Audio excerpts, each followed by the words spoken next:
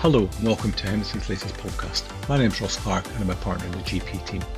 This is one of a series of primary care podcasts we're producing in 2020, and this short 15-minute podcast will cover the commissioning of primary care. Most commissioning is now carried out by CCGs under delegated authority from NHS England. And this role has become more involved and more complex of late due to a number of factors, and we'll consider a few of those in this podcast. First of all, the introduction of PCNs, and more particularly the latest contract desk specification 2020-21. The additional powers given to CCGs now include power to require PCN to accept a practice into the network, having the final say to determine whether a PCN can expel a core network practice member from the network, requiring CCG consent for any merger or split of practices, operating a bid process for unallocated funding for the additional roles reimbursement scheme, and ensuring that care homes are aligned to a single PCN.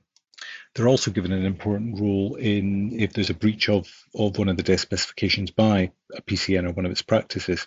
Now, although CCGs will first of all be required to try and agree a collaborative action plan with the PCNs, and whilst the CCGs are not expected to, it is actually accepted that they may ultimately need to issue a breach or remedial notice to the practice, which could ultimately end up in the GMS contract being terminated. Now, that's unlikely, but it is quite an important step that ultimately that's the role of the CCG in terms of the desk specifications. So as you can see from that, they've been given quite a lot of wide-ranging and extensive powers in terms of pulling together and maintaining PCNs. Now, another common theme we're seeing in the commissioning of primary care is applications for variation or innovation of GMS contracts or PMS agreements. This primarily arises from sort of corporate entities or the desire for practices to incorporate and for corporate entities looking to take over practices. Some of these are sort of corporate acquirers wanting to get into the GP world, which is quite common in the dental sector, even although it's quite a similar sector with GDS and GMS contracts. But actually, it's hard to make an acquisition of a GP practice by a corporate entity in primary GP care. Other aspects of that have been GP provider companies where there's been a failing practice in the area, and the GPPO and indeed the practices want the GPPO to take over the failing practice, but the CCG has found that difficult to deal with. Now, the issue here is that the requirements for who can hold a GMS contract by accident or design are very tightly drafted, and you can only hold a GMS contract if you're a sole practitioner, you're a partnership, and it must be a partnership of individuals. But a limited company, a company limited by shares, can hold a GMS, and that surprises a lot of people, but it is in the NHS Act in terms of the entitlement and eligibility to hold a GMS contract, and that's been around for a long time. And GPs haven't realised that. They thought, oh, we'd like limited liability. Why can't we use one of these vehicles? The ability to do so has been there. Now, a common application for variation or innovation of a contract is to add a corporate entity in as a partner to a partnership. And as I said, a partnership in terms of eligibility to hold a GMS must be a partnership of individuals. So that is not possible. But I have seen it happen across the country. There has been certain CCGs that have admitted a corporate entity into a partnership, and have in fact insisted that that's the way that they're happy to vary the contract. But actually, there's dangers with that, and the risk is not just that the contract could be void.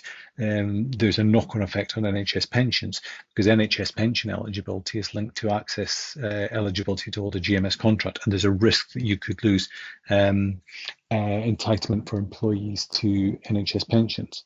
And that has actually happened in one part of the country where contracts weren't varied properly, they weren't transferred in, and as a result, there was a question as to whether the staff had NHS pensions access, which is such an important issue. You do need to get the right advice and make sure that that's covered if you're looking at shifting GMS into a corporate entity. So there's been a lot of discussion around that, but actually there is a solution within the version 2 of the NHS England's policy and guidance manual that was published about, I think it was late 2018, early 2019, because for the first time that actually specifically provided for practice incorporations. Now, it doesn't enable a corporate entity such as a GPPO or a corporate acquirer, and there's a few of those out there that have tried to get into acquired practices, to simply come along and say, we'll acquire a practice. It's quite specific. It enables the partners of a practice to apply to incorporate. And the requirement there is you can set up a company, but the shareholders in the company must be the partners of the practice and only the partners of the practice. And they must hold the shares broadly in equivalent proportions to how they are holding shares in the partnership. So it's a replication of the partnership with the same people in the same shares. And there is a requirement usually put in that you can't change control after that without consent. So you can't then sell the shares on to somebody else and pass on the corporate entity in that way. But there is an ability for practices to incorporate through that, and that's an interesting. And we've seen more and more applications to CCGs, and we've been advising CCGs on the requirements of the policy and guidance manual in terms of practice incorporations. But the whole issue of incorporation is live, particularly because primary care networks now are also wanting to use a corporate vehicle as well to sit alongside their network. And can they be a member of the network alongside the practices? And so there's a lot of issues that CCGs are dealing with around incorporations just now. They're also looking at a lot of caretaker arrangements. Now, sadly, I've dealt with two that have arisen from COVID, where GPs or GP partners have died as a result of COVID. In the two cases I dealt with, there was sole practitioners who died, and the CCG needed to put in place caretaker arrangements to get another practice in place. So it's pretty fast, and it's pretty important to try and get somebody in place quickly.